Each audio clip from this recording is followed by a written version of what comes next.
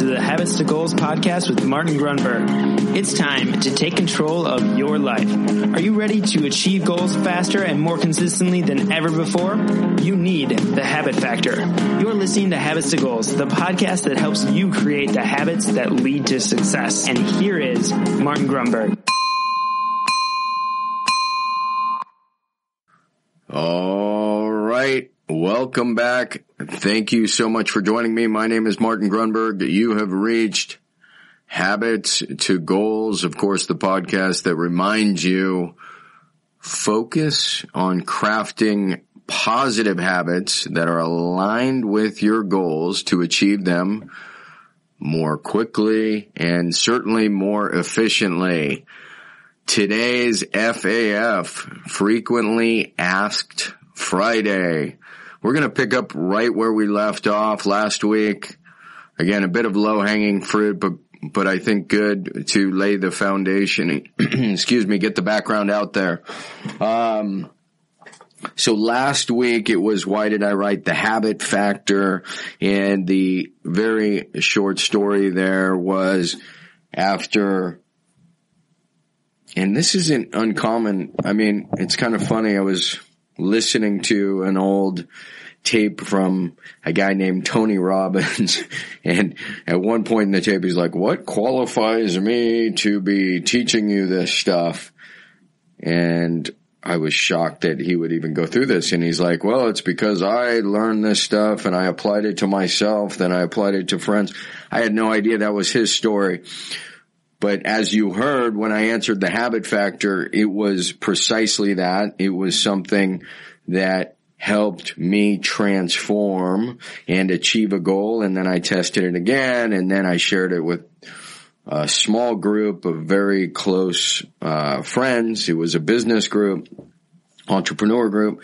Then they had success, and we released the app, and all this while I was writing the book. And then, as I said, it sounds corny, I realize, and I certainly don't want to come across that way, but I was absolutely, I felt compelled to write the book. I didn't necessarily want to ever write a book in my life. Having said all that, you're probably wondering, what the hell are you talking about? Because today's question is, why did you write The Pressure Paradox, TPP? So we have THF, the habit factor, and TPP, The Pressure Paradox, came out 5 years. It was released 5 years after the habit factor. So the question is, why? It's a good question with a story not unlike the habit factor. So a lot of personal experience, but where can I begin? I'll begin sort of at the beginning. About 6 months after the habit factor came out, my former partner at the time, my partner said, so Martin, when are you going to start? No, actually he just said, so what's the next book? And I laughed. I said, there is no next book. I didn't even want to write one book. It's not going to happen. And it was super hard the book project was a pain in the ass. So the crazy thing is, it got me thinking, and I couldn't shake this thought. What if I were to write a book? What would I write about? And I just kind of kept meditating on that, sleeping on that. It carried that question around, and it wasn't long after, probably a month or two, I was like, oh my God, obviously, this is so simple. If I were to write something, it would be about the environmental impact or influence that pressure has on our behavior. So let me rephrase that. It would be more about how the environment affects our behavior, in particular pressure. And the reason it was personal is because I had the mindset, I didn't want to be, for the longest time, I had this mindset I was just going to write the book, The Habit Factor, and it would kind of live by itself and I could go hide under a rock, just like I explained before. Doesn't exactly happen like that, but that was my mindset. So what happened was there was a lot of real pressure and fake pressure to be author guy. And I began to explore these ideas about, and so the short story is I started doing interviews and most of them sucked, and it was because I think there was some self-sabotage that I didn't want to be this exposed out there guy. I enjoyed the privacy and the perceived freedom with being a very private person. And you're listening to this now saying, oh yeah, that makes no sense. You have a podcast. This has all happened over 8+ years. But as the pressure paradox began to germinate, I was recognizing how I had this inner conflict and I was trying to hide, yet I had this book exposed. And so, for lack of a better way to put it, that was a turning point for me with the book being published and then having to grapple with being author guy. I know it's probably hard perhaps to understand, but that was my challenge. So then I started looking at where pressure was pushing me off course or where I wasn't living up to my full potential or my behaviors weren't aligned with my goals, which is crazy if I'm the habit factor guy, only to realize it was the environment. It was the pressure. So I began to explore greatly pressure in particular, and the more I studied it, the more phenomenal it became. I mean, just the physics formula, if you remember 7th grade, I'm sure some of you do. Pressure equals what? It's a simple formula. Pressure equals force divided by area. So super significant. I'm not going to deviate and get into that.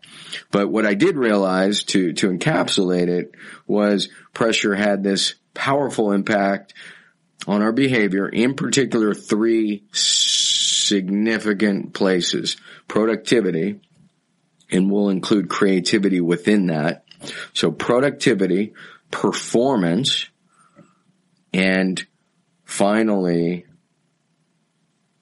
peace of mind. So productivity, let's start there. I'm not going to go through the whole book, but this is why I wrote it, because I was so fascinated. I mean, what is a deadline? It creates pressure, right? Nothing new there, but why don't you look at or consider even the Big Bang Theory, the creation of the universe? Well, without pressure, perhaps there's no podcast, perhaps there's no you, there's no me. We're not even listening to this. Pressure is responsible. It may be the most powerful creative force in the universe. What is problem solving? That's alleviating pressure.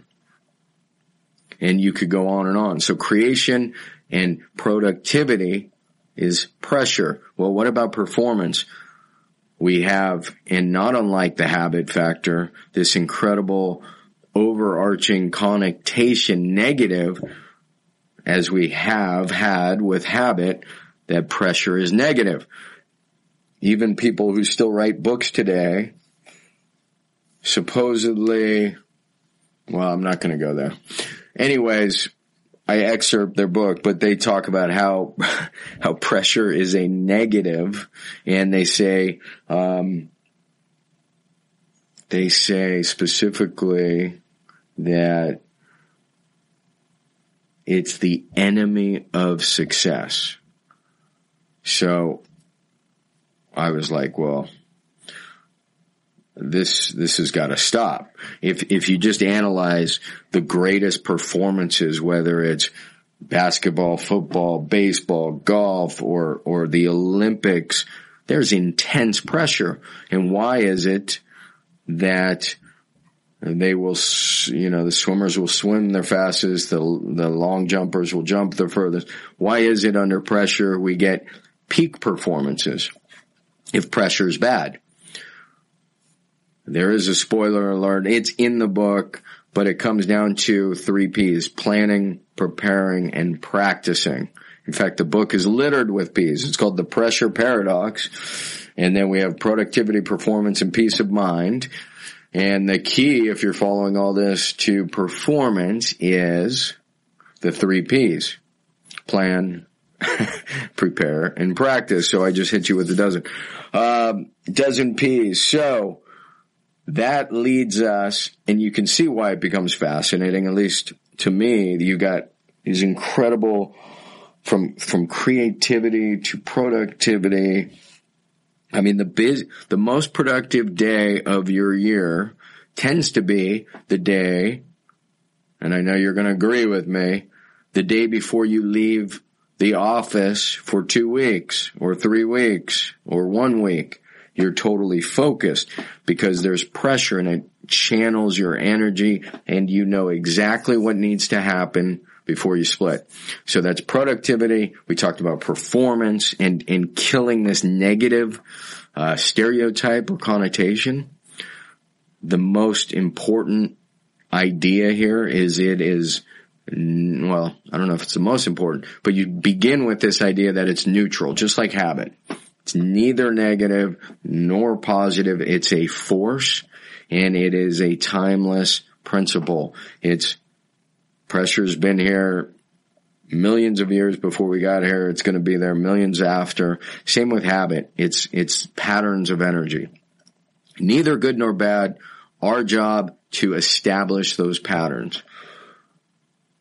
I know I'm going fast. I'm just trying to address why I created or wrote The Pressure Paradox. So that gets us to the final component, peace of mind. And most people just look at me and they do the doggy head tilt, like, what the hell? How does pressure relate to peace of mind? I'm asking you, think about that. I know you're probably thinking I'm on crack.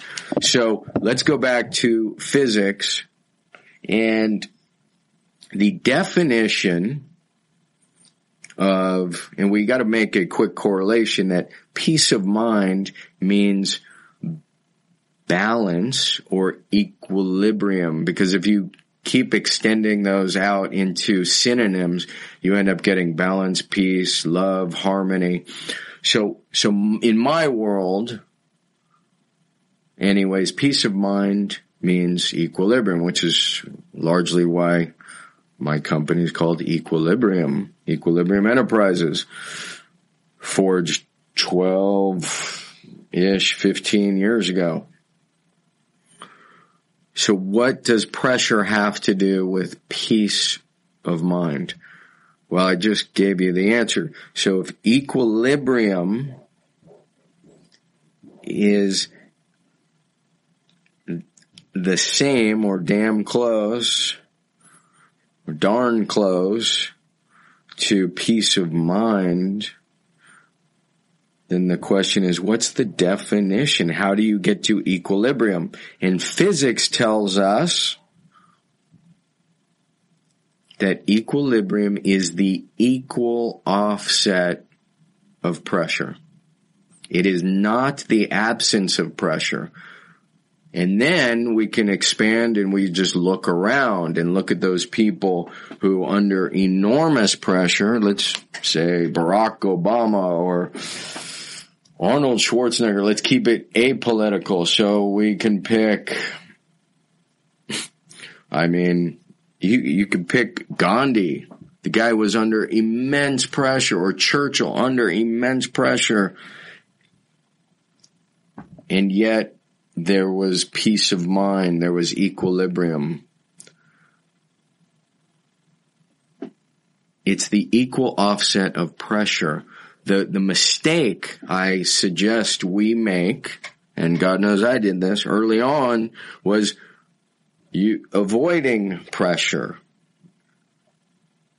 If you avoid pressure, then you have no pressure, and then you have no worries, you have no problems. Unfortunately, doesn't work like that. Oh no, I think I just hit the keyboard. So, something may have gone wrong there. So let's say that again. If you avoid problems, avoid pressure, you have no problems, and unfortunately, it does not work like that. Equilibrium, peace of mind, is the equal offset of pressure. All you have to do is think of your personal heroes, whoever they are, wherever they are, and ask yourself, do they exist under and within an environment of personal pressure?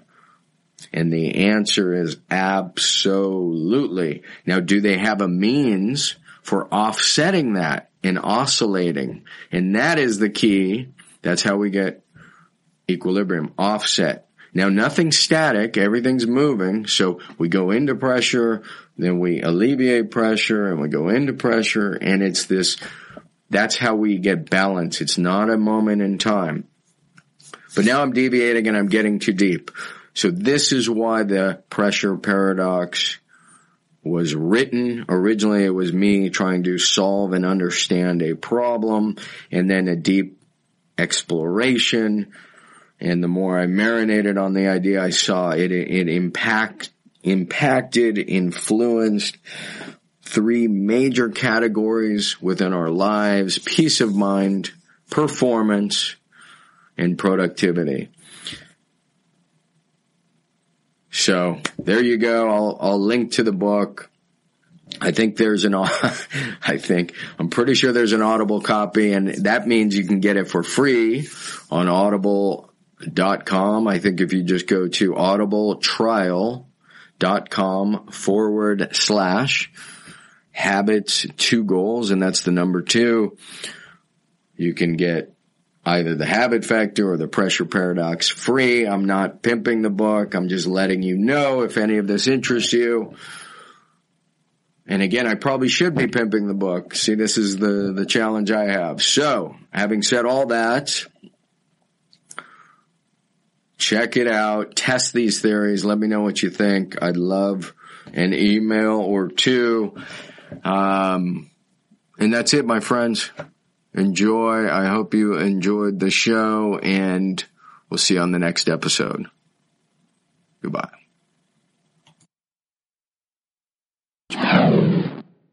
Hey, really quick, I just want to remind you, if you want to grab your habits and goals tracking template, the template that started it all, you can get that really quickly. Just text me at 33444 and simply text the word habits. That is habits, HABITS, to 33444, and you will get the tracking template immediately. All right. Thank you so much for listening to the show. Thanks for dropping a quick review. It'll take you less than 30 seconds if you're getting value.